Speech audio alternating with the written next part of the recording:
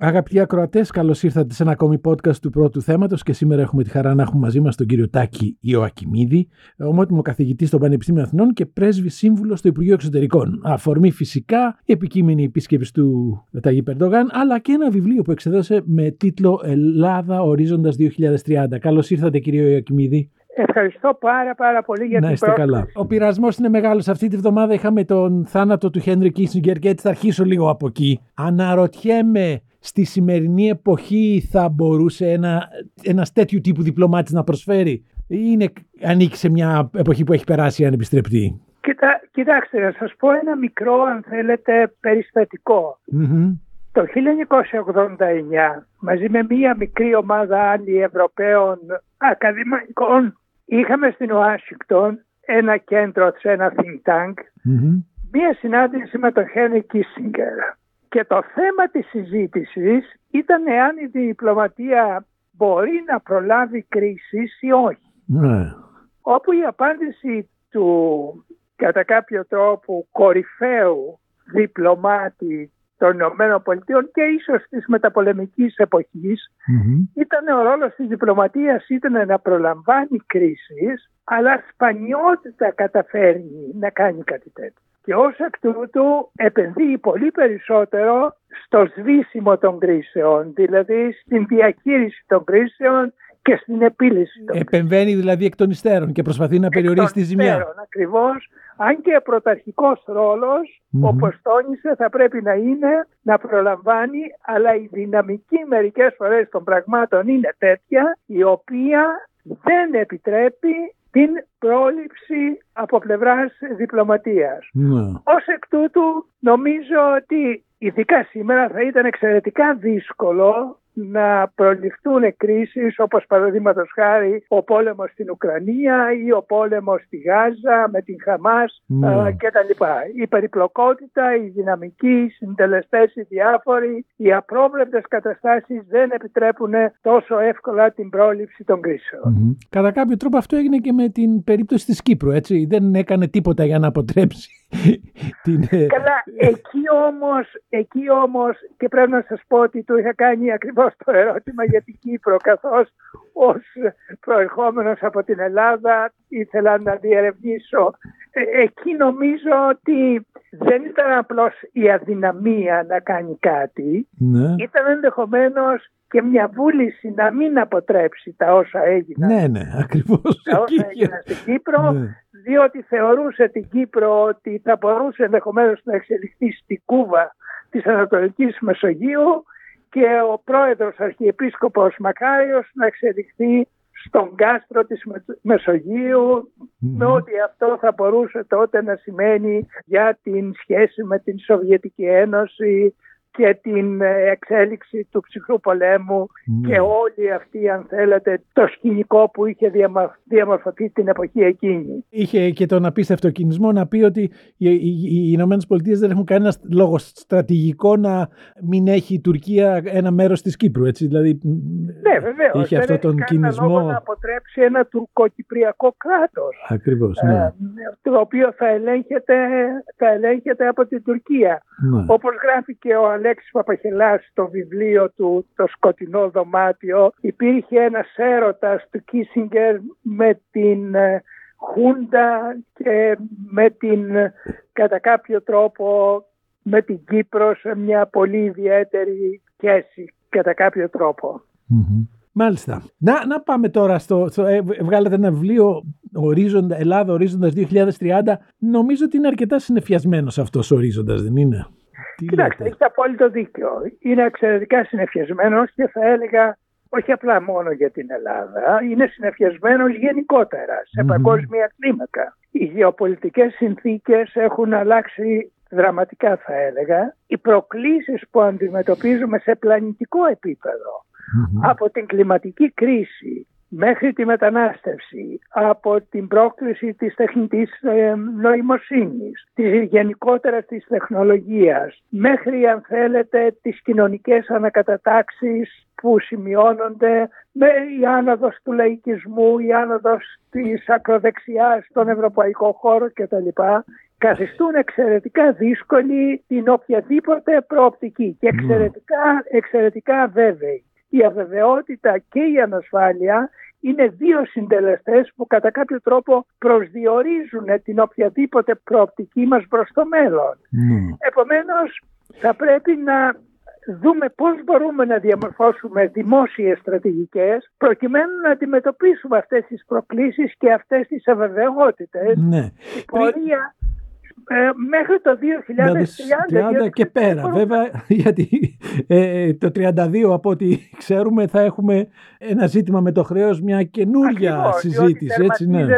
Τερματίζεται μία σειρά από ρυθμίσεις που είχαν αποφασιστεί στα πλαίσια. Πριν πάμε στα ελληνικά, στα καθαρά εσωτερικά δικά μας, στις εσωτερικές προκλήσεις κατά κάποιο τρόπο, έχω την αίσθηση ότι αυτό που είπατε, οι κοινωνικές ανακατατάξεις, άνοδος του λαϊκισμού κτλ., διαμορφώνουν ένα περιβάλλον το οποίο σε λίγα χρόνια μπορεί να είναι εξαιρετικά αρνητικό για την Ελλάδα. Δηλαδή, ένα Τραμπ στις ΗΠΑ, μια Λεπέν στη Γαλλία, εάν βρεθούμε ξανά σε ανάγκη, θα είναι εκεί πέρα η Ευρώπη όπως ήταν το 2011, με τα λάθη που γίνανε, δεν λέω, αλλά ήταν εκεί, έτσι. Να σας πω, υπάρχουν δύο, θα έλεγα, κατά κάποιο τρόπο αντιφατικές καταστάσεις. Από τη μία μεριά, η Ευρώπη ως πολιτικό θεσμικό σύστημα είναι πολύ καλύτερα προετοιμασμένη, πολύ καλύτερα εφοδιασμένη με θεσμούς, διαδικασίες και πολιτικές για να διαχειριστεί μία κρίση όπως αυτή του 2011. Την περίοδο εκείνη ουσιαστικά δεν είχε κανένα μηχανισμό, δεν είχε κανένα όργανο, κανένα μέσο για να αντιμετωπίσει μία κρίση του τύπου που ξέσπασε στην Ελλάδα. Αυτή τη στιγμή έχει εφοδιαστεί και έχει εφοδιαστεί ως συνέπεια και προέκταση, αν θέλετε, της αντιμετώπισης, της διαχείρισης της ελληνικής κρίσης. Όταν θα έρθει η ώρα να εγκριθούν κάποιοι πόροι, αναρωτιέμαι αν δεν θα υπάρξει το βέτο όλων αυτών των... Έχετε δίκιο. Αυτή είναι η μία παράμετρος. Η δεύτερη παράμετρος είναι, και πολύ θα κριθεί στις ευρωεκλογές του ερχόμενου Ιουνίου, ποιο θα είναι το πολιτικό σκηνικό, το πολιτικό τοπίο στην Ευρώπη. Διότι αν, όπως ορθώς είπατε, στις Ηνωμένες Πολιτείες υπάρχει ένας Τραμπ, στην Ευρώπη συνεχιστεί αυτή η δυναμική προς την ακροδεξιά, τον εθνολαϊκισμό, με την άνοδο της Λεπέν στη Γερμανία, ενδεχομένως με την ισχυροποίηση του AfD στην Γερμανία, με οποιασδήποτε άλλες αλλαγές που συντελούνται στην Ολλανδία αυτή τη στιγμή κτλ., τότε από μια πολιτική άποψη θα είναι εξαιρετικά δύσκολη η οποιαδήποτε απόφαση στήριξης μιας χώρας που αντιμετωπίζει προβλήματα. Γι' αυτό ακριβώς επισημάνω την διάσταση, αβεβαιότητα και ανασφάλεια που υπάρχει συνολικά για το σύνολο της Ευρώπης, αλλά βεβαίως και για την Ελλάδα. Τώρα, τα δικά μας, όταν λέτε ορίζοντας 2030, ποιες βλέπετε ότι είναι οι προκλήσεις οι μεγάλες που έχουμε εμείς σαν χώρα πια? Κοιτάξτε, οι προκλήσεις είναι λίγο πολύ οι προκλήσεις που αντιμετωπίζει συνολικά η Ευρώπη, αλλά υπάρχουν και ορισμένες οι οποίες είναι ειδικότερου ελληνικού, αν θέλετε, ελληνικής διάστασης, ελληνικού ενδιαφέροντος. Οι προκλήσεις είναι πρώτα απ' όλα για την Ελλάδα να μπορέσει να προσαρμοστεί στα νέα δεδομένα της τεχνολογικής επανάστασης, της ψηφιοποίησης, της τεχνητής νοημοσύνης, που κατά κάποιο τρόπο αλλάζει ριζικά την οικονομία, την κοινωνία και θα έλεγα και το πολιτικό σύστημα σε πάρα πολύ σημαντικό βαθμό. Να αντιμετωπίσει την κλιματική πρόκληση, η οποία εκδηλώνεται στην Ελλάδα, και η Ελλάδα είναι μία από τις πλέον ευάλωτες χώρες στην κλιματική κρίση, με τις καταστροφές οι οποίες συμβαίνουν. Αυτό το ζήσαμε και το καταλαβαίνουμε πολύ καλά. Βέβαια, εμείς το μόνο που μπορούμε να αντιμετωπίσουμε τις επιπτώσεις της κλιματικής αλλαγής, έτσι. Δεν έχουμε δυνατότητα αποτροπής. Θα πρέπει να συμβάλλουμε στο μέτρο των δυνατοτήτων μας, θα πρέπει να συνεισφέρουμε σε αυτή την πολιτική για να αντιμετωπίσουμε, αλλά και για να αποκτήσουμε την ανθεκτικότητα, το resilience, ώστε να είμαστε έτοιμοι να αντιμετωπίσουμε καταστροφές που προκύπτουν και θα προκύπτουν αναποφεύκτως από την από την κλιματική κρίση. Και βεβαίως τα μεγάλα προβλήματα, τα κοινωνικά προβλήματα των κοινωνικών ανισοτήτων που έχουν διευρυνθεί. Πέραν από εκεί, αλλά όλα αυτά είναι ταυτοχρόνως και προβλήματα τα οποία αντιμετωπίζει συνολικά η Ευρωπαϊκή Ένωση.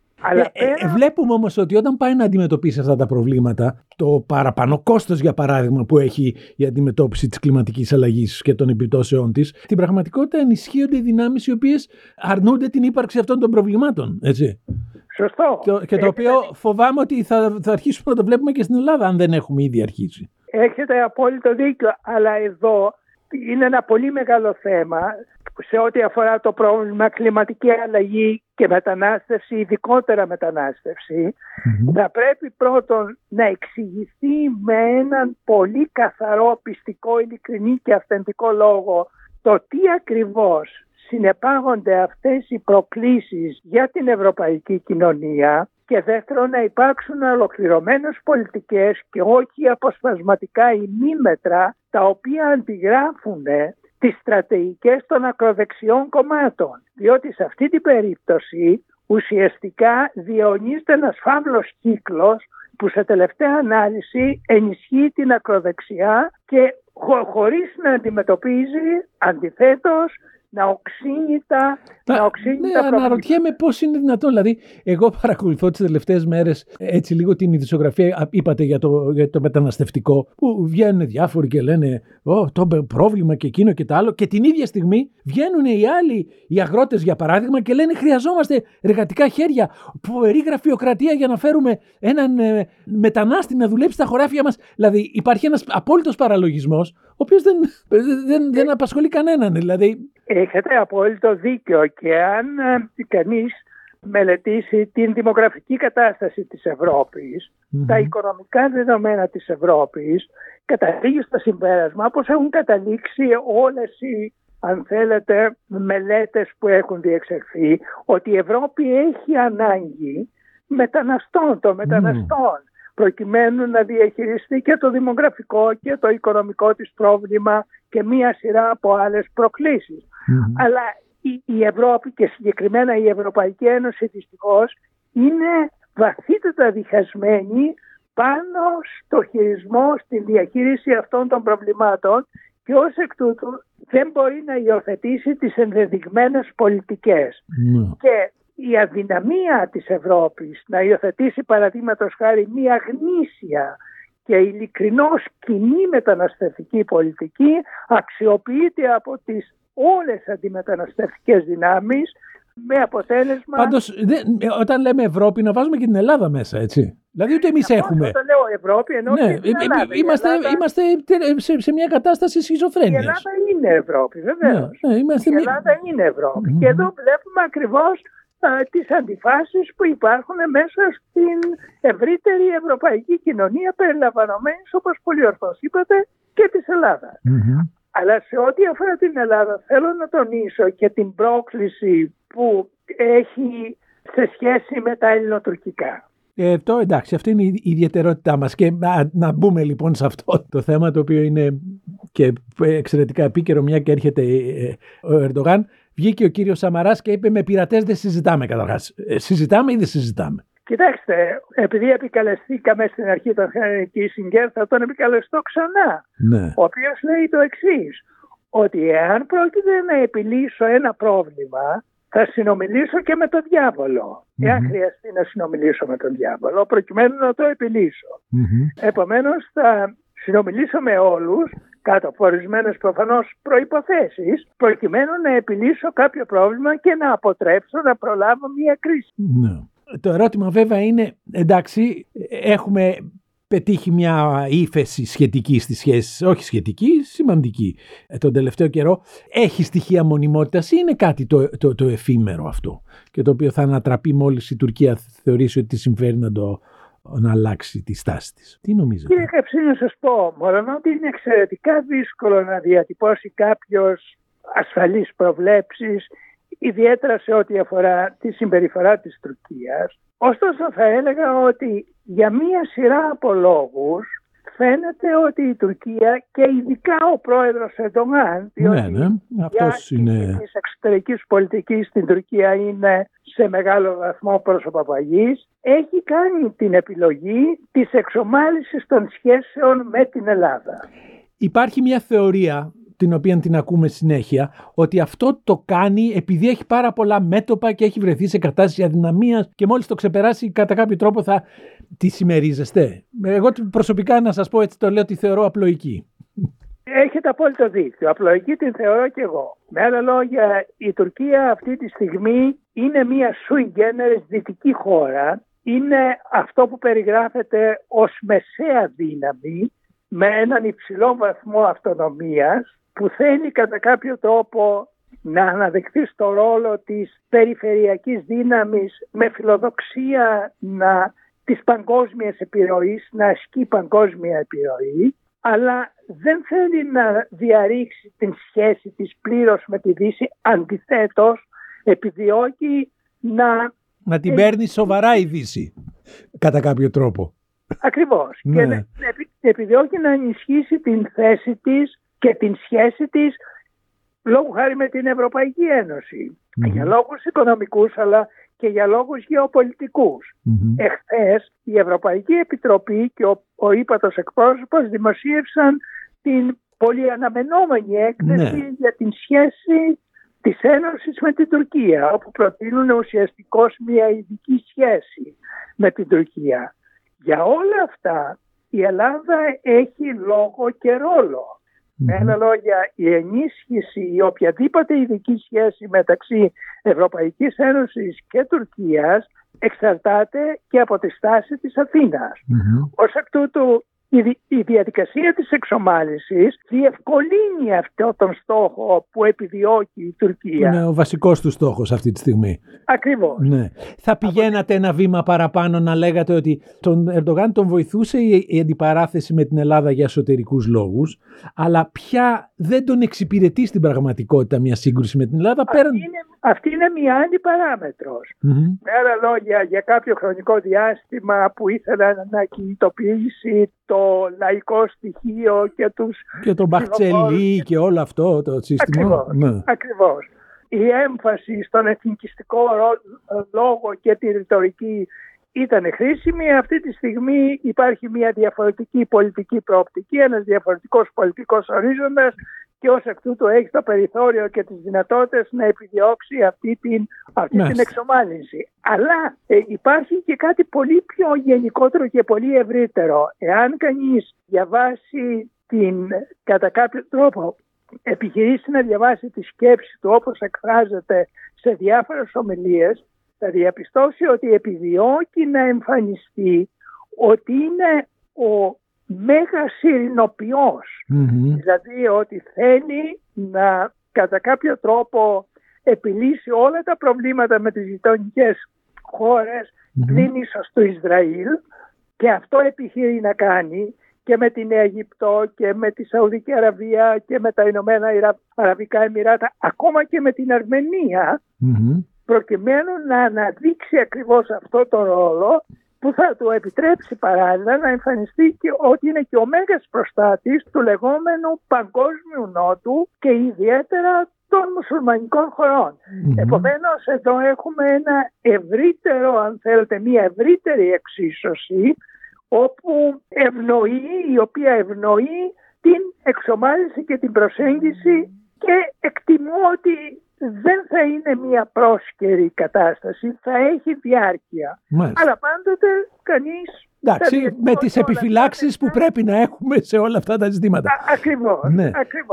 Από ό,τι έχω καταλάβει τώρα, αυτό που κάνει η κυβέρνηση και το οποίο φαντάζομαι ότι έχει μια ευρύτερη αποδοχή από όλα τα πολιτικά κόμματα, είναι να επικεντρωθεί στην χαμηλή πολιτική, όπου μπορεί να υπάρξουν διάφορες συμφωνίες και να υπάρξει μια βελτίωση των σχέσεων. Έτσι. Αυτό είναι το πρώτο βήμα. Σωστά. Αυτό είναι το πρώτο βήμα. Είναι πολύ σημαντικό όμως, διότι δημιουργεί συνθήκες εμπιστοσύνης και συνθήκες καλής επικοινωνίας μεταξύ των δύο πλευρών. Αλλά βεβαίως δεν θα πρέπει να μείνουμε εκεί. Το ερώτημα λοιπόν είναι, μπορούμε να πάμε παραπέρα αυτή τη στιγμή και με ποιο τρόπο θα το... Νομίζω κύριε Καψή ότι μπορούμε να πάμε παραπέρα.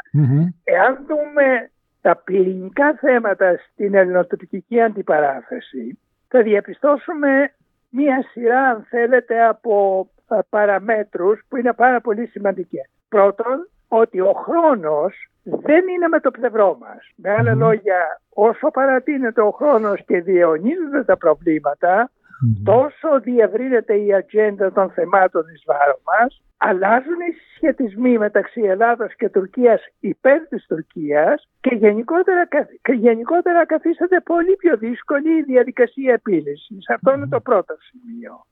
Το δεύτερο σημείο λέει ότι προβλήματα τα οποία δεν επιλύονται κάποια στιγμή επιστρέφουν, τα οποία δεν επιλύονται με κάποιους μικρούς συμβιβασμούς, κάποια στιγμή επιστρέφουν και είτε οδηγούν σε λύσεις με μεγάλους και πλέον επώδυνους συμβιβασμούς ή καταλήγουν σε τραγωδίες, όπως λόγω χάρη αυτό που γίνεται αυτή τη στιγμή στη Μέση Ανατολή.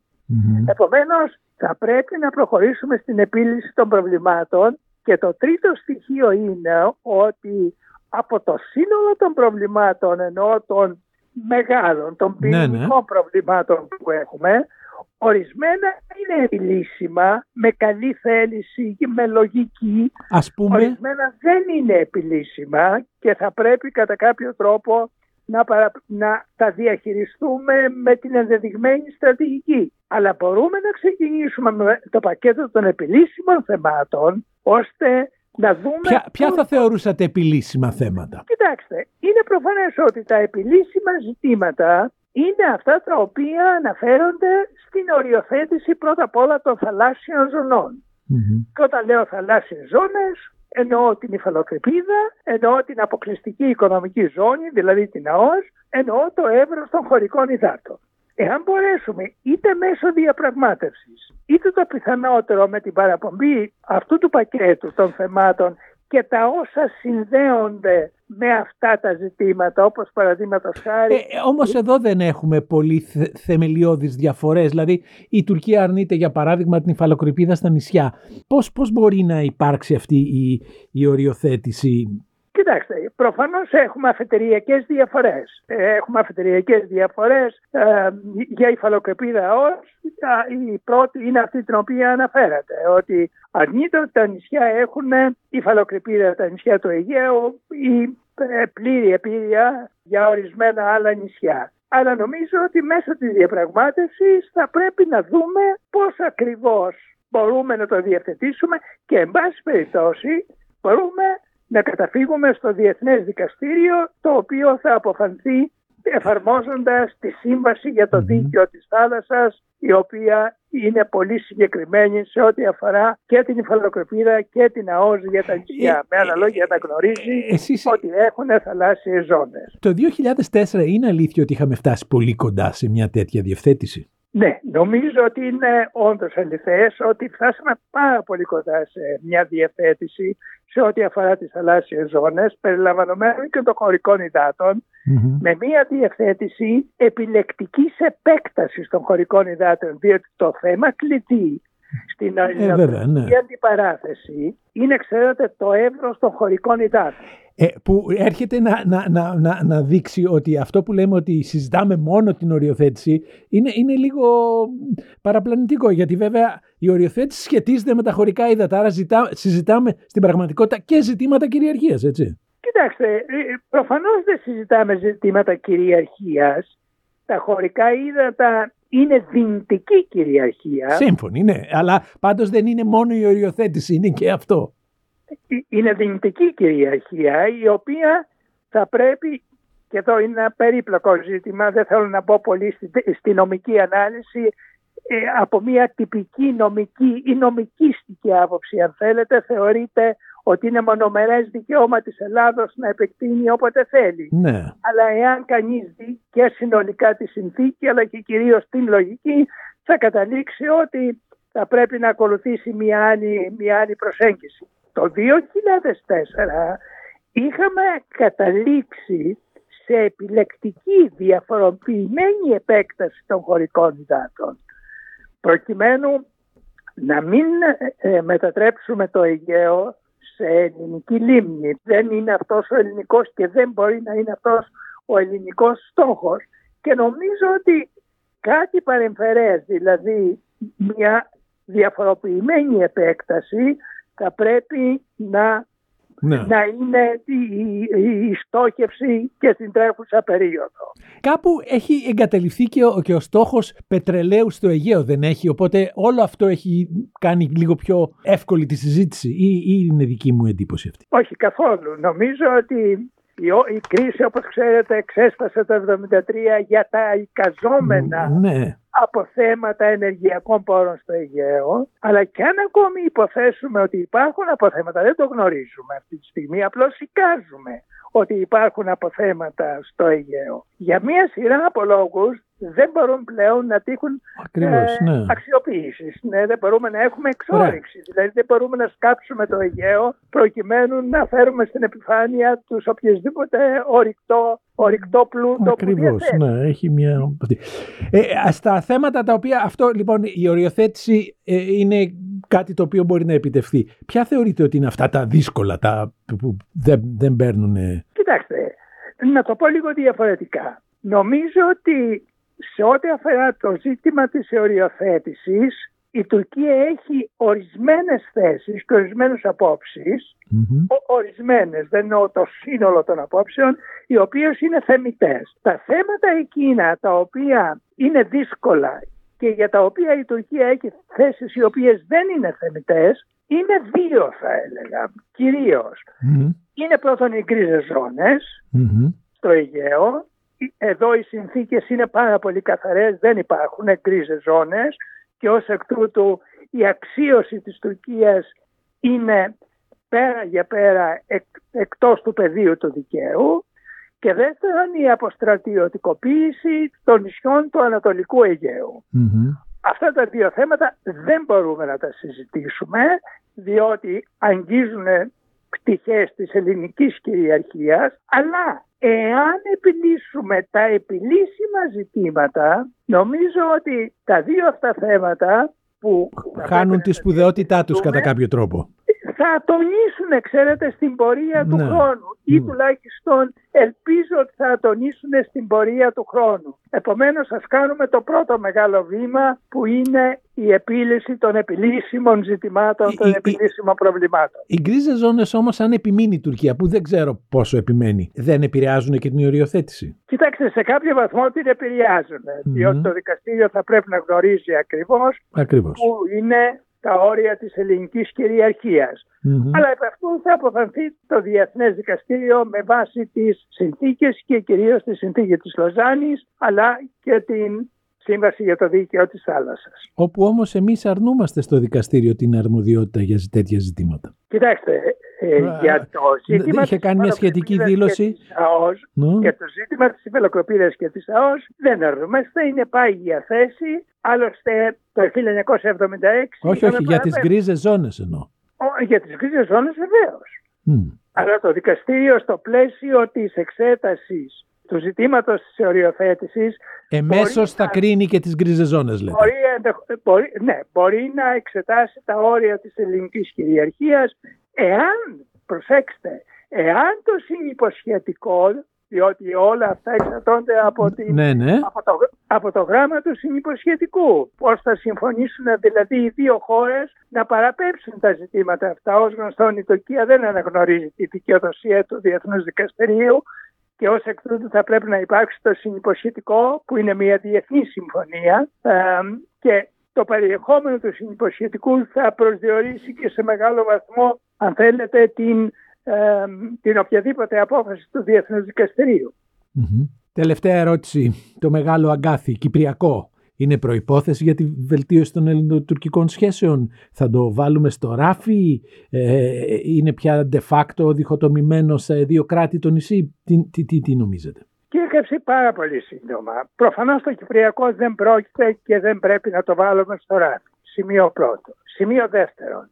Η διαδικασία εξομάλυνσης των ελληνοτουρκικών σχέσεων και η διαδικασία επίλυσης του Κυπριακού θα πρέπει να παραμείνουν ξεχωριστές. Με άλλα λόγια, δεν θα πρέπει να υπάρξει οποιαδήποτε διασύνδεση μεταξύ των δύο διαδικασιών, με την κατανόηση ότι η βελτίωση των ελληνοτουρκικών σχέσεων θα διευκολύνει την επίλυση του Κυπριακού. Διότι αν επιχειρήσουμε να συνδέσουμε αυτές τις δύο διαδικασίες, τότε θα αναβαγίσουν και οι δύο. Δεν πρόκειται να προχωρήσει προς θετική κατεύθυνση καμία. Επομένως, και έχω την αίσθηση ότι αυτή είναι λίγο πολύ και η προσέγγιση της Λευκωσίας, θα πρέπει να παραμείνουν ξεχωριστές, να προχωρήσουν παράλληλα οι διαδικασίες, αλλά ανεξάρτητα αυτές οι διαδικασίες, αλλά με την πλήρη, αν θέλετε, κατανόηση ότι εάν και εφόσον οι ελληνοτουρκικές σχέσεις εξομαλυνθούν, υπάρξει προσέγγιση, τότε θα έχουμε ένα πολύ καλύτερο περιβάλλον, μια πολύ καλύτερη χημεία προκειμένου να επιλύσουμε και το κυπριακό ζήτημα, τη βάση της διζωνικής δικοινοτικής ομοσπονδίας. Αλλά για να προχωρήσουμε προς αυτή τη λύση και να αποτρέψουμε την διχοτόμηση, δηλαδή την λύση των δύο κρατών που αυτή τη στιγμή προτείνει η τουρκοκυπριακή πλευρά και η Άγκυρα, θα πρέπει η Λευκωσία να κάνει μια σειρά από πολύ συγκεκριμένα βήματα εδώ και τώρα, που κατά κάποιο τρόπο θα επιτρέψουν και στον Γενικό Γραμματέα του Οργανισμού Ηνωμένων Εθνών να συγκατανεύσει στο άνοιγμα και στην επανάληψη των συνομιλιών μεταξύ των δύο πλευρών. Λέτε ότι δεν έχει χαθεί στο Γκραν Μοντανά αυτή η λύση. Κοιτάξτε, το Γκραν Μοντανά είναι μια χαμένη ευκαιρία. Δηλαδή χάθηκε τότε μια πάρα πολύ σημαντική ευκαιρία να επιλυθεί το πρόβλημα, όπως επίσης χάθηκε και το 2004 με το σχέδιο ΑΝΑ. Δεν ήταν ιδανικό, αλλά εν πάση περιπτώσει ήταν ένα συμβιβασμός. Ωστόσο πιστεύω ότι υπάρχει ακόμη η δυνατότητα να επαναληφθεί η διαδικασία επίλυσης στη λογική της Ομοσπονδίας, αλλά αυτό προϋποθέτει ότι και η Λευκωσία θα κάνει πολύ συγκεκριμένα βήματα. Με άλλα λόγια, όταν η Λευκωσία διατείνεται ότι επιθυμεί η Ομοσπονδία, να δείξει εν τη πράξη ότι το εννοεί. Διότι η Ομοσπονδία συνεπάγεται ορισμένα πολύ συγκεκριμένα πράγματα. Όπως? Πολιτική ισότητα, παραδείγματος χάρη. Μάλιστα. Με άλλα λόγια, οι συνιστώσεις πολιτείες της Ομοσπονδίας είναι πολιτικά ισότιμες. Απολαμβάνουν πολιτικής ισότητας. Ξέρετε, αυτό προβλέπει ακόμη και η συνθήκη της Ευρωπαϊκής Ένωσης, η οποία Ευρωπαϊκή Ένωση είναι μια ιονή ομοσπονδία. Σωστό. Δεύτερον, προβλέπει στην Ομοσπονδία, προβλέπεται ο διαμοιρασμός, το sharing όλων των αγαθών, της πολιτικής εξουσίας, της ευημερίας, των πάντων. Ναι. Όλα αυτά, επομένως, θα πρέπει να γίνουν αποδεκτά από όλους και από όλες τις πλευρές. Σας ευχαριστώ πάρα πολύ για την, νομίζω, πολύ ενδιαφέρουσα συζήτηση. Εγώ ευχαριστώ. Καλή συνέχεια. Να είστε καλά.